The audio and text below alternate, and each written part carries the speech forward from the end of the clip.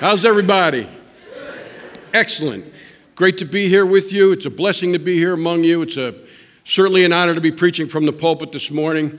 And I'd like to start by wishing you all a happy Labor Day weekend. We're pretty full here, which is great. Usually Labor Day kind of marks the end of travel and vacation time for many. It's kind of the end of the summer season, but it just seems like we were celebrating Memorial Day, doesn't it? Summer goes so quick.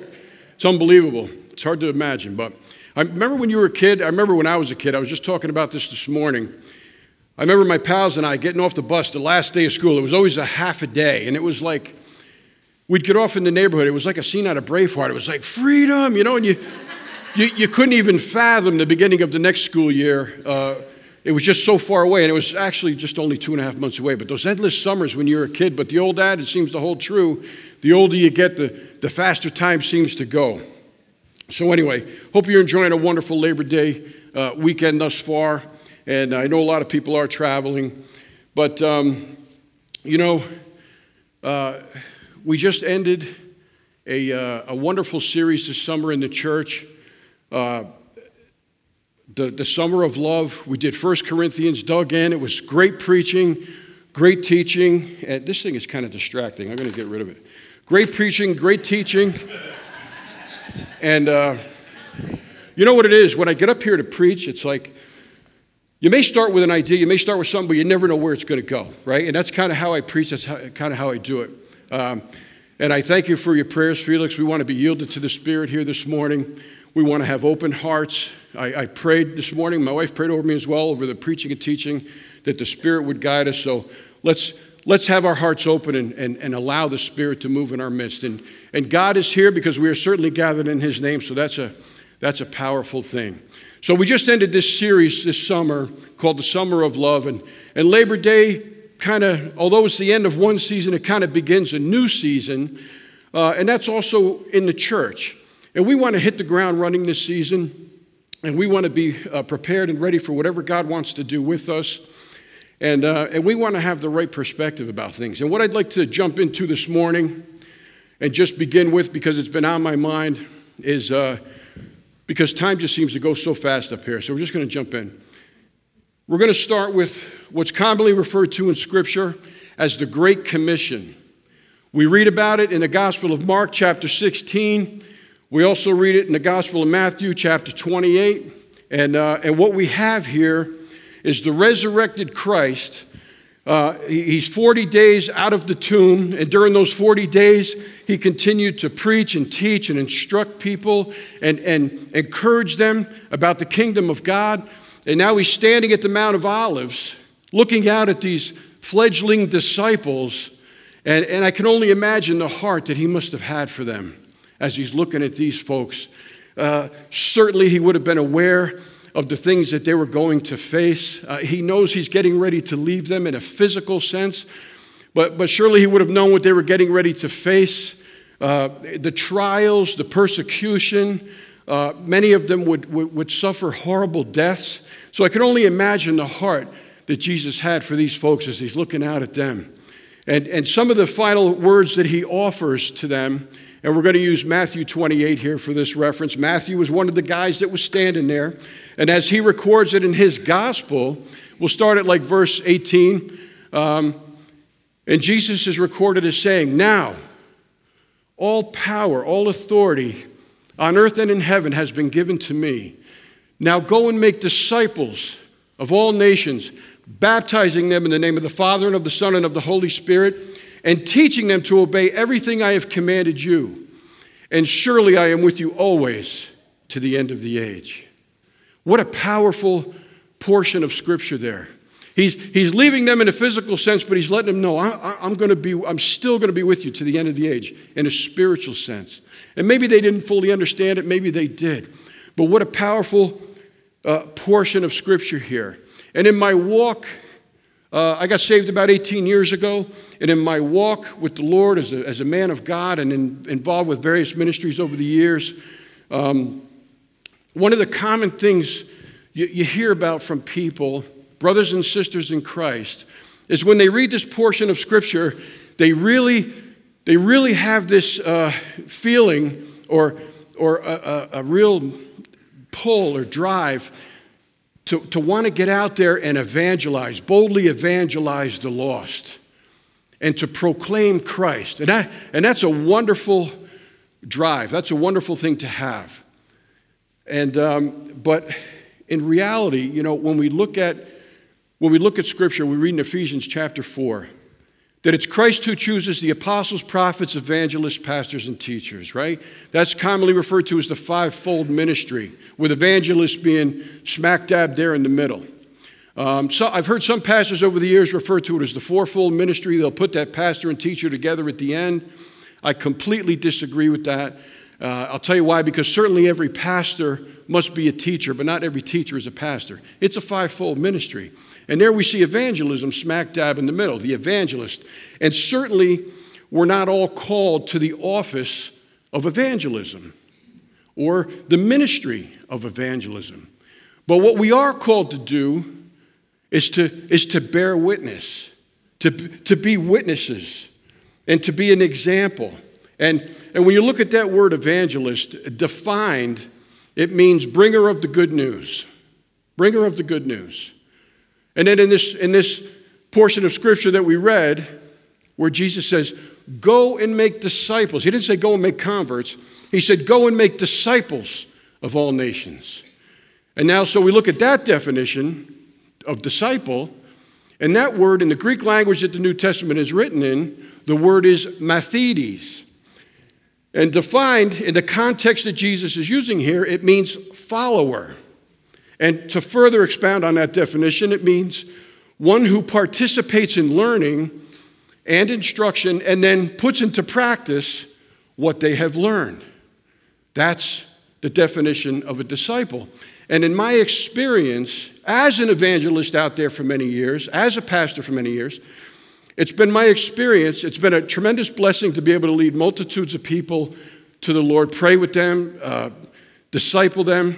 But what you will find in many instances, in many, many cases, individually now, when you hear people's testimony, when you hear their story, you'll see where long before they ever prayed to receive Christ, long before they ever accepted Him as their Lord and Savior, there was something that impacted their life, someone who impacted their life, and they began to turn towards Christ long before they ever became saved. Long before they ever became saved. That's a regular occurrence. So I say to you, although you might not be an evangelist, there may be some in this room here, which is fantastic. I think there may be. But we are to bear witness, to be bold witnesses, to set an example.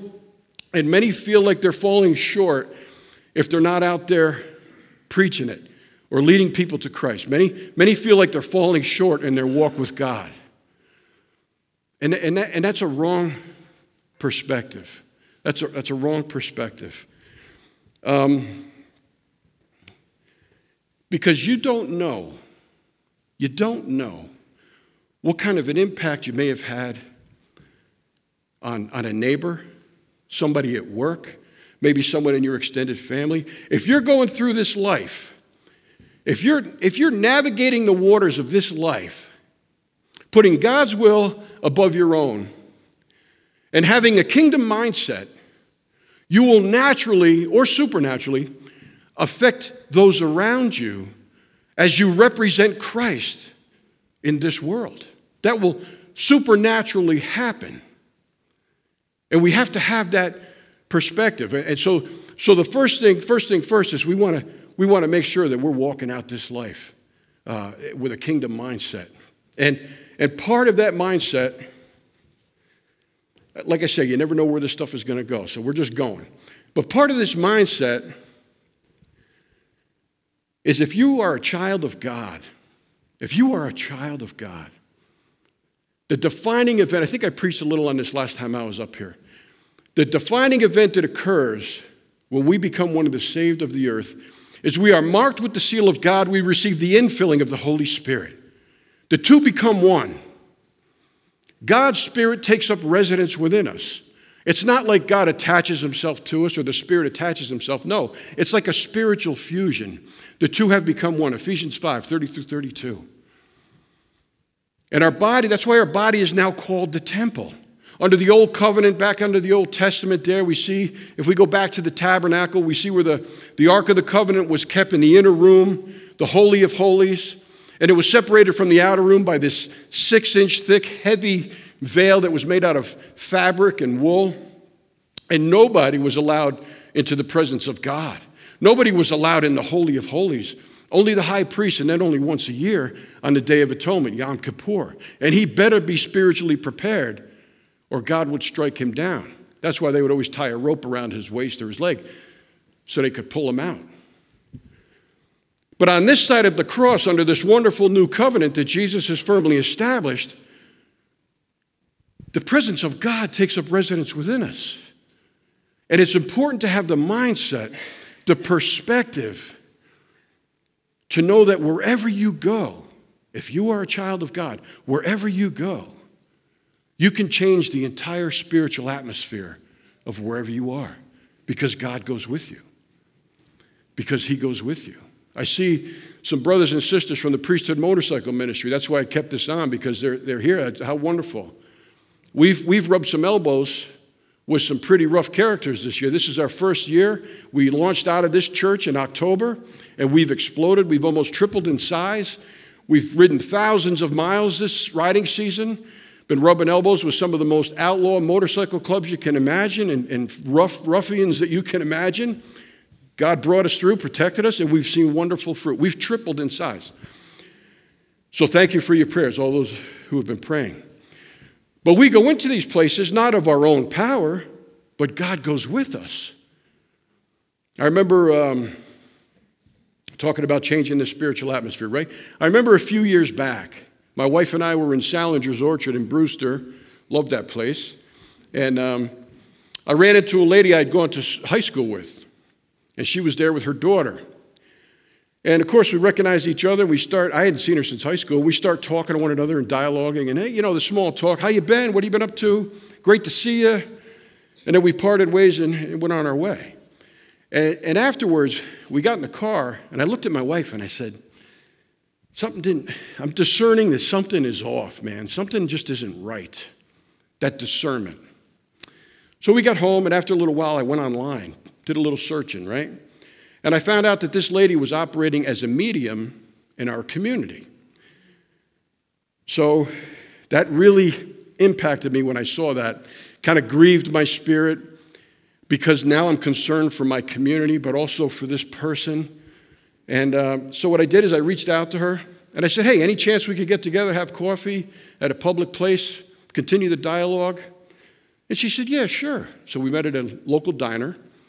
Began talking, and again, the small talk and all that. But then, and she knew where I was at the time. I was an associate pastor at a church and involved with several ministries. But I revealed to her that I knew what she was doing, and I wanted to see her reaction. And she kind of backed up, straightened up a little bit, and she got defensive and began to defend what she was doing in a very diplomatic way, in a kind way. And I stood firm on my position that what she was doing was very dangerous. And it was way outside of the parameters that God has established. So she stood firm on her position. I stood firm on mine. But thankfully, the dialogue continued. And we met a few more times after that. I actually even went to her place of business. She had a storefront. She had an office space there. And you walk in, and there was statuettes of angels that she was selling, crystals. She even had a Reiki table where she was doing... That's like energy healing and very mystical stuff. You walk in there, right? And we met a few more times. We kept talking, and I was revealing to her, showing her in Scripture about God. We would talk about God, and I was showing her in Scripture that what she was doing was very, very dangerous. Dangerous not only for her, but for those that were coming to see her. And people like this, people that are mediums, psychics, fortune tellers, even those that are involved in the Wiccan lifestyle, the witchcraft stuff, they can get very accurate information. And this woman would get very accurate information. In fact, at just the right time, because God has a way of opening doors and the timing is there, I was at a funeral service and I met a woman, and just in random conversation, she told me she had been going to see this woman. She knew I was a pastor, and she was feeling convicted about it. She told me she had gone to see this woman. I said, really? So And she said, yeah, but what she's telling me was very accurate. I mean, she told me things that there's no way she could have known unless it was revealed to her from the Spirit. But make a long story short, that lady got saved on the spot that day. And then when I met with this woman, followed up, and I'm just going to lay a little groundwork here, a little foundation. When we're talking about these spiritual matters, like right here where we are, if you look around, everything you can see, smell, taste, touch, right? All that, this natural realm right here. What is also right here with us is that supernatural or spiritual realm, the things that we don't see. And God tells us what we don't see happening around us is more real than what we do see. And then we have the heavenly realms. So now, and the only people now, not angels, but people with authority in that spiritual realm are those that have been marked with the seal of God, the saved of the earth. Jesus tells us, you are still in the world, but you're no longer of it. He says, greater is he that is in you than he that is in the world. And Jesus says, and I have overcome the world. Therefore, we have overcome the world.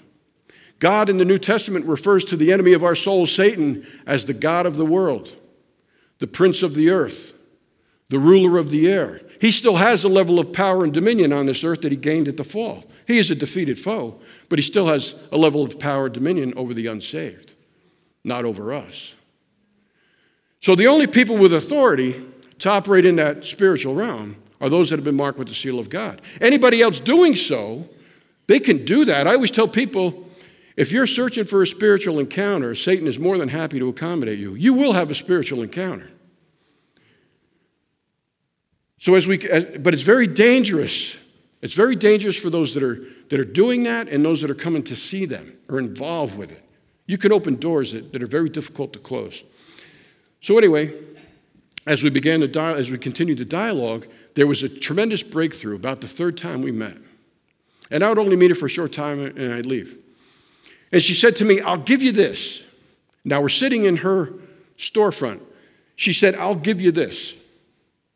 When you're here, I can't receive anything. I can't get any information. And that was a tremendous breakthrough because I said, of course you can't. Of course you can't. Because the Spirit of God is here. God is with me. The Spirit of God is here. And that stuff comes from the enemy. Mediums and fortune tellers and psychics refer to these entities that give them this information as spirit guides. Perhaps you've heard the term.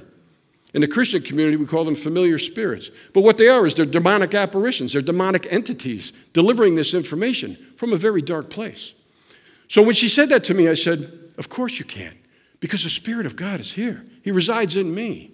And in the presence of God, that stuff can't manifest because God wins every time. He's more powerful.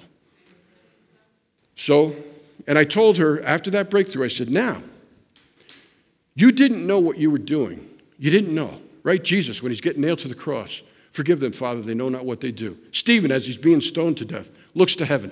Forgive them, Father, they know not what they do. I said, you didn't know what you were doing. I says, but now you know. So now you're accountable to this truth. You know, because I've showed you. And literally, honestly, how is somebody supposed to know unless you tell them, right? What does God's word say? How are you supposed to know unless somebody tells you? How can somebody tell you unless they've been sent? Blessed are the feet of those that bring the good news. So I said, now you know. And I said, if you continue this, it's going to be very dangerous for you and for anybody else you're dealing with. And that was it. And about a week and a half later, I got a phone call, and she had been to an event up in the Adirondack Mountains that her and another medium were holding. They had sold tickets to this thing where people would come and they would speak over them and speak into them. And this woman, before they started, she grabbed this other lady and brought her into the kitchen and said, we need to pray. We need to pray. So right away, she's seeking God. The enemy doesn't like that. So what happened was, it broke loose up there that night. It broke loose in a spiritual sense. It was crazy stuff. And it scared her. And she shut it down. So that thing's no longer in business. She's not doing that stuff anymore. She's in the Word of God. She even attended a Bible study at my house for quite a while. So anyway, I used that. I just told that story. Sorry, I went kind of a long way around the barn there, but to illustrate for you that wherever you go, the power and authority. What Jesus said in this portion of Scripture that we read, the Great Commission, and teach them to obey everything I have commanded you. There's a transferable anointing, a transferable authority wherever you go.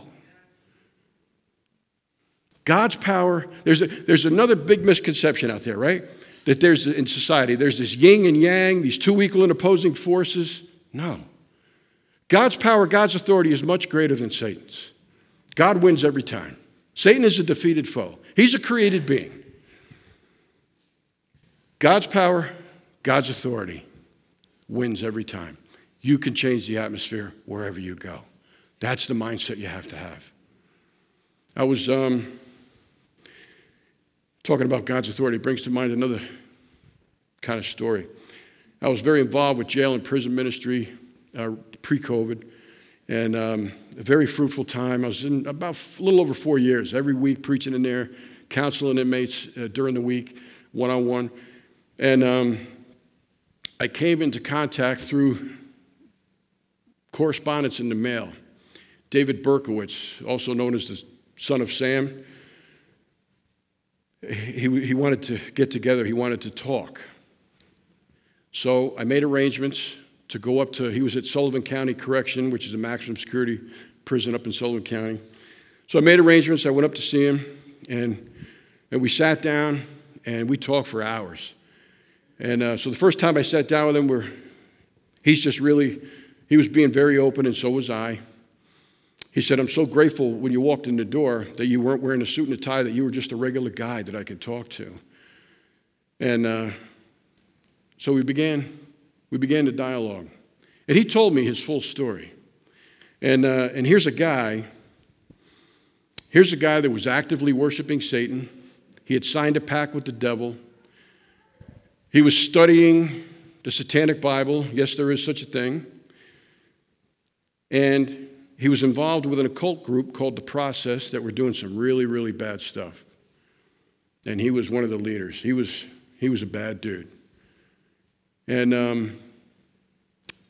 when he got arrested in 1977, and he rotated into the, he didn't fight the charges. He pled guilty to all 6 murders. He goes to prison, and he was in there about 10 years up north. And he's out in the prison yard.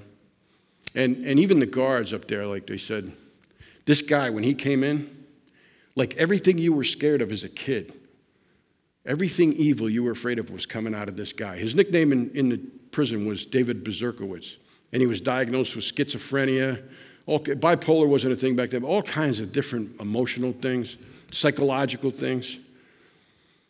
And he tells me he's out, and David is what they call a trophy in prison. He's what they call a trophy, meaning if you can kill him, you gain a lot of street cred and a lot of credibility inside the penitentiary system, and you get your name in the paper and all that. So he's what they call a trophy. And the first thing you notice about David is his throat's been cut from ear to ear, a big scar, because they did try to take him out a few times. So he's out in the prison yard one day, about 10 years after he was incarcerated. And he's a loner. Nobody ever had anything to do with him. And a young fellow walks up behind him and says, excuse me, are you David Berkowitz? And he turns around ready to fight because that was his life. That's life inside for a guy like that. And the kid says, no, listen, man, God just wants me to tell you that he loves you. And David says, do you know who I am? He says, do you know what I've done? He says, trust me when I tell you, I'm the furthest thing from God you can imagine. Don't bring that stuff around me.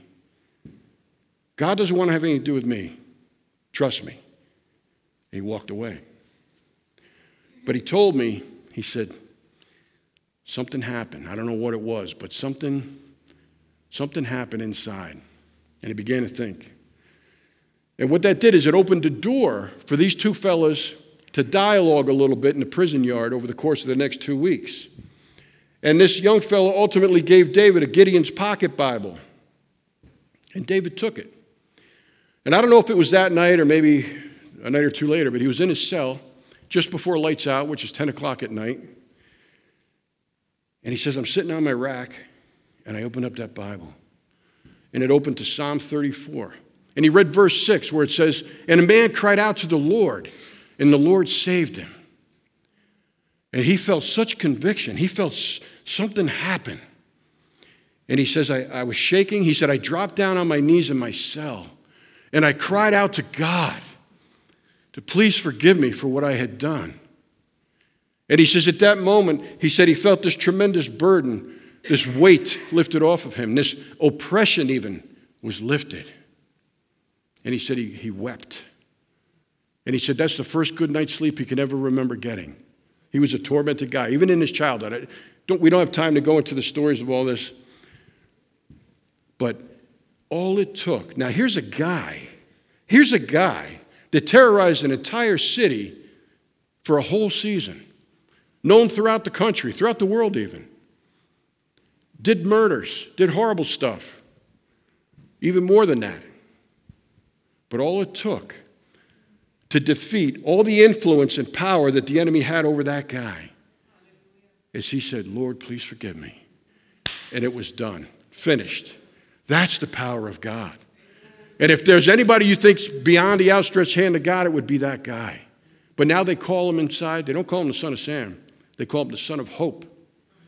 And he remains in general population. He's not in protective custody. He remains in general population and works in the mental health ward, psych ward, so he can help these young men that are coming in at great danger to himself. And so he can share the gospel or just set an example for these men. That's the power of God. And certainly, part of our dialogue, the wake of destruction that was left behind him in his life. Certainly the victims and the victims' families. And those are the things that he has to deal with now and dealing with. But that is the power. That is the power of God. God wins every time. It's not a yin and a yang. Satan is a defeated foe. You are the most powerful thing walking the face of this earth. The most powerful creature walking the face of this earth. You're not a cleaned up version of your old self. You're a new creation in Christ with power and authority. And as we're out there talking with people, we're never looking to kick a door open, right? You never want to kick a door open. Try to beat somebody over the head with it. But what we want to be doing is looking for the opportunity where the door does open and take advantage of every opportunity to do that. Because God will open doors if you're walking through this life with a kingdom mindset. And there's a lot of wounded people out there. There's a lot of pain out there. As Christian men and women, we have a discernment, right? We have an understanding and a discernment. We even read in 1 Corinthians chapter 2 that we've been given the mind of Christ. So we can see things. We can recognize things that are out of bounds, things that are outside of what God has established, things that are unrighteous. But people, the unsaved, those that are living outside of the covenant with God, well, they can recognize it too. They can see evil. They can recognize it. And one of the greatest issues you'll run into out there today, especially today, and I run into it all the time, is people just can't fathom in their minds, with all this pain, with all this torment in the world, this God that you preach, this God that you talk about, the creator of all things, who's all powerful, sovereign, and he's a loving God. Really? Why does he allow that little kid to have cancer and suffer like that and die? Why does he allow this tremendous issue and evil of human trafficking? I don't know if you've seen the movie Sound of Freedom. I have not yet. I do plan on it. I know it's going to be difficult to watch, but this is a huge problem. Young kids being trafficked into sexual slavery. And the United States is the biggest offender. Why does God allow? Are you kidding me? God is all loving. He's powerful. He could stop it, but he doesn't. You see what's happening to those kids? Why did he allow that wildfire to whip through Maui like that? and kill all those people. They don't even know where most of them are. Where are the children, right? Yeah, where are the children? Nobody knows. What's going on? So when people see stuff in the world, they can recognize that it's dark, man. There's evil out there. There's evil out there. And when you're standing in an intensive care unit with someone who's failing, and they're fading fast, and their families are there, little kid even, I've been there with these families.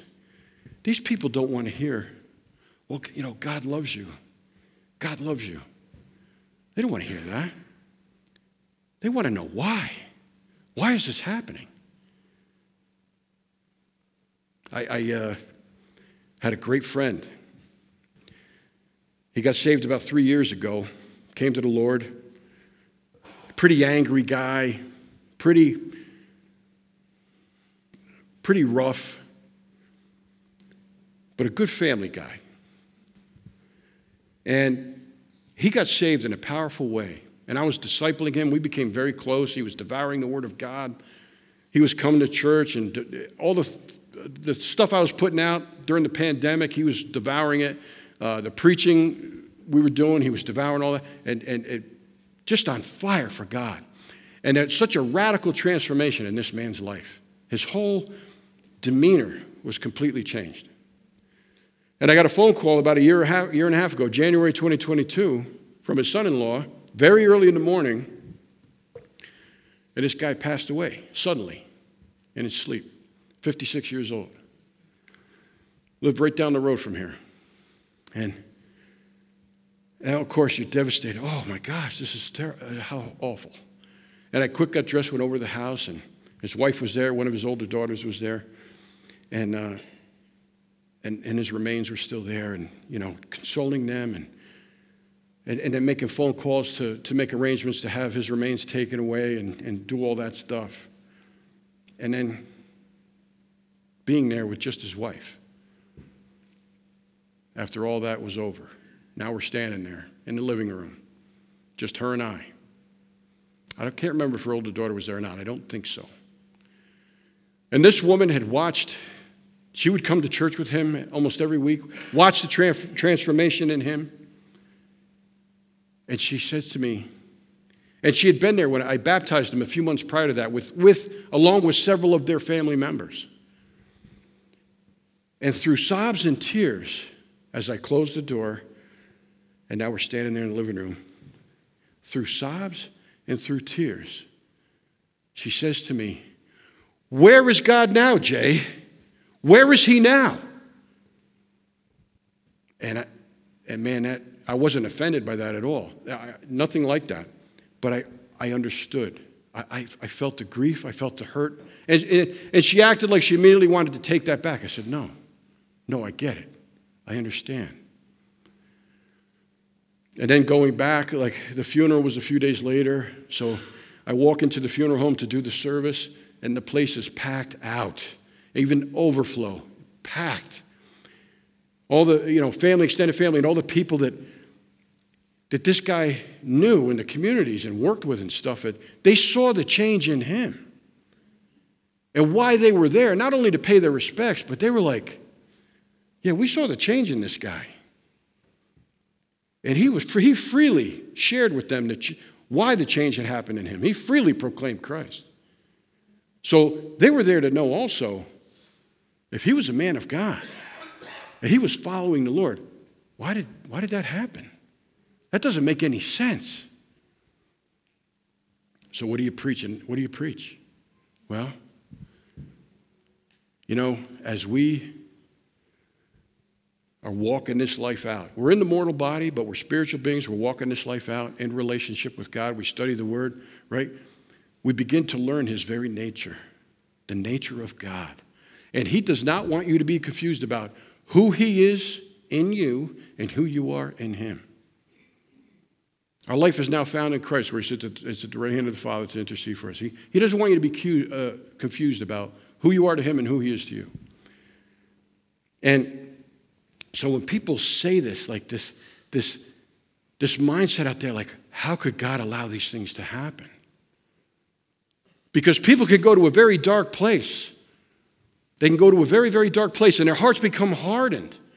And it can become very difficult for them to acknowledge that there is God. But the truth of the matter is, God doesn't do evil. God's not in the evil business. God doesn't do dark. He is all-powerful, and he is a loving God. And God is good all the time. When we look at his word, we see in Genesis chapter 1, verse 31, everything God made was good. Chapter 2, verse 1, and it was complete. Everything God made was good, and it was a complete work. It was a finished work, and God set it in motion. And since then, it's been going out.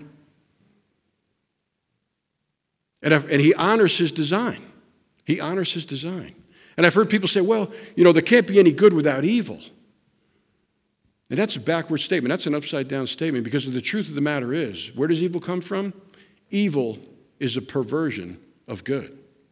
There was only good, and it was a complete work. Satan was not created evil. He became that through choices he made, things that he did, and he was cast out, he and a third of the angels. He became that.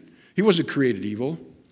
He was created as the most beautiful angel with a position of authority in the kingdom of God, an archangel even. The tree of the knowledge of good and evil wasn't forbidden because it was evil. It was evil because it was forbidden by God. Big difference. Tremendous difference. I'll say that again. The tree of the knowledge of good and evil was not forbidden because it was evil. It was evil because it was forbidden by God. God didn't create evil. God doesn't do evil. Mankind, created in the image of God in the fallen condition, is a perversion of the original design and intent. The earth, created in the image of heaven in the fallen state, is a perversion of the original design and intent. Everything God created was good. He is a loving God. The truth of the matter is, God says his ways are not our ways. His thoughts are not our thoughts. He is no respecter of persons. I'm not trying to crawl into the mind of God here or say what he does, because that's way beyond me. There's so much I don't understand. But I stand firm on the things I do understand to carry me through the things that I don't. God is good, and he is a loving God. He honors his design. And the truth of the matter is, since the fall, and Satan still has that level of power and dominion, bad things happen to good people all the time. Our bodies are now subject to sickness, disease, to corruption, all that stuff. And God certainly can intercede, and he does. And we see that regularly. We see that all the time. Through prayer and petition, we come to him and we present our requests to him. He hears our prayers. We see the miracles. We see the breakthroughs. God can intercede. But God doesn't do evil. God doesn't do dark. I got to wrap it up. Because you just go all day on this stuff. But can I share one more thing with you? Take a couple of minutes. When I was a kid, on the school bus, as a young guy, it's grade school, there was this kid that used to ride the bus also. He lived down the road near the railroad tracks from me. Lived in a ramshackle house. Him and his brother, his mom. I don't ever remember seeing his dad. Clothes were nasty, beat up. And he had some issues. I think his dad was an alcoholic, maybe abusive. And this kid, it wasn't a good life, you could tell. And talking with him, we would sit together sometimes and talk. And we were both involved in religious instruction class at the local Catholic church. CCD, maybe some of you are familiar with it. Did you go to that as a kid, maybe? All right. So we pull up at another bus stop, and across the road, here's this beautiful home, manicured grounds, nice cars in the driveway. Kid's running out the door. He's running late to get the bus, and the mom's like, I love you, gives him a kiss. I'll see you later. The dad's throwing the briefcase in the car with the three-piece suit on. Love you, son. I'll see you later. Have a great day. And this kid's sitting on the bus next to me. Because what we had learned, the perspective that we had, was that God kind of orchestrates our lives. He kind of moves the chess pieces of where we go and what we do. Yeah, he knew us in the womb. He knows the hairs on our head, right? All that. Yeah. Wrong perspective. He doesn't move the chess pieces like that. Like this kid was thinking, what did I do wrong? Why does God love that kid better than me? What have I done wrong that I'm where I'm at in the situation that I'm in? And the truth of the matter is, God honors his design. When two people come together, a man and a woman come together in the most intimate of ways, they know the result of that encounter can be a pregnancy. It's not that God orchestrated that or ordained that to happen, but he honors his design. People make choices. People make choices, and there's consequences for our actions. And when you hear in the Christian community often, like, oh, I feel like I'm under such attack. No. And I say, okay, we want to pay attention to that. If that's what you think is going on, let's pay attention to that. Let's talk about that. Because what you'll find 99.9% of the time is most of the time it's just life. It's just life. And you can kind of dial it back and backtrack a little bit and see where maybe there was a crossroad or people made decisions or went down a certain path that led to where they're at now. And you might even see where God put roadblocks up or stop signs and they chose to blow through them. Been there myself. I've done it. I'm preaching to myself. But we don't ever want to glorify the enemy by saying, oh, I'm under attack. No, that's glorifying the enemy. And it does happen, but here's the key with an attack from the enemy. An attack is meant so you know it's an attack. There won't be any doubt in your mind. It's to instill fear, to turn you back from what you're doing. You'll know. And we'll talk about it, but God's power, I'm going to ask the worship team to come back up because we're just running late. I'm sorry. So I'm wrapping it up, I promise. So God's power, God's authority, much greater. He is sovereign. His sovereignty is complete. And he is a loving God. And God is good all the time. And we got life groups coming up. We're going to have announcements here, but we got life groups coming up soon at the end of the month. Pastor Brian also wants to do, we're calling it a, what are we calling it? Where's Angela? We're calling it a, say that one more time. Great Commission Living Life Class. So we're going to do that.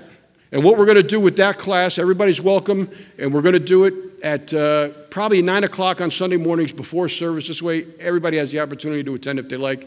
And we're going to try to talk about how we can be great witnesses, how we can walk out this life, put some tools in the toolbox. And I think it's a great time of the year to do that. So with that said, I love you all. Thank you for your time. God bless.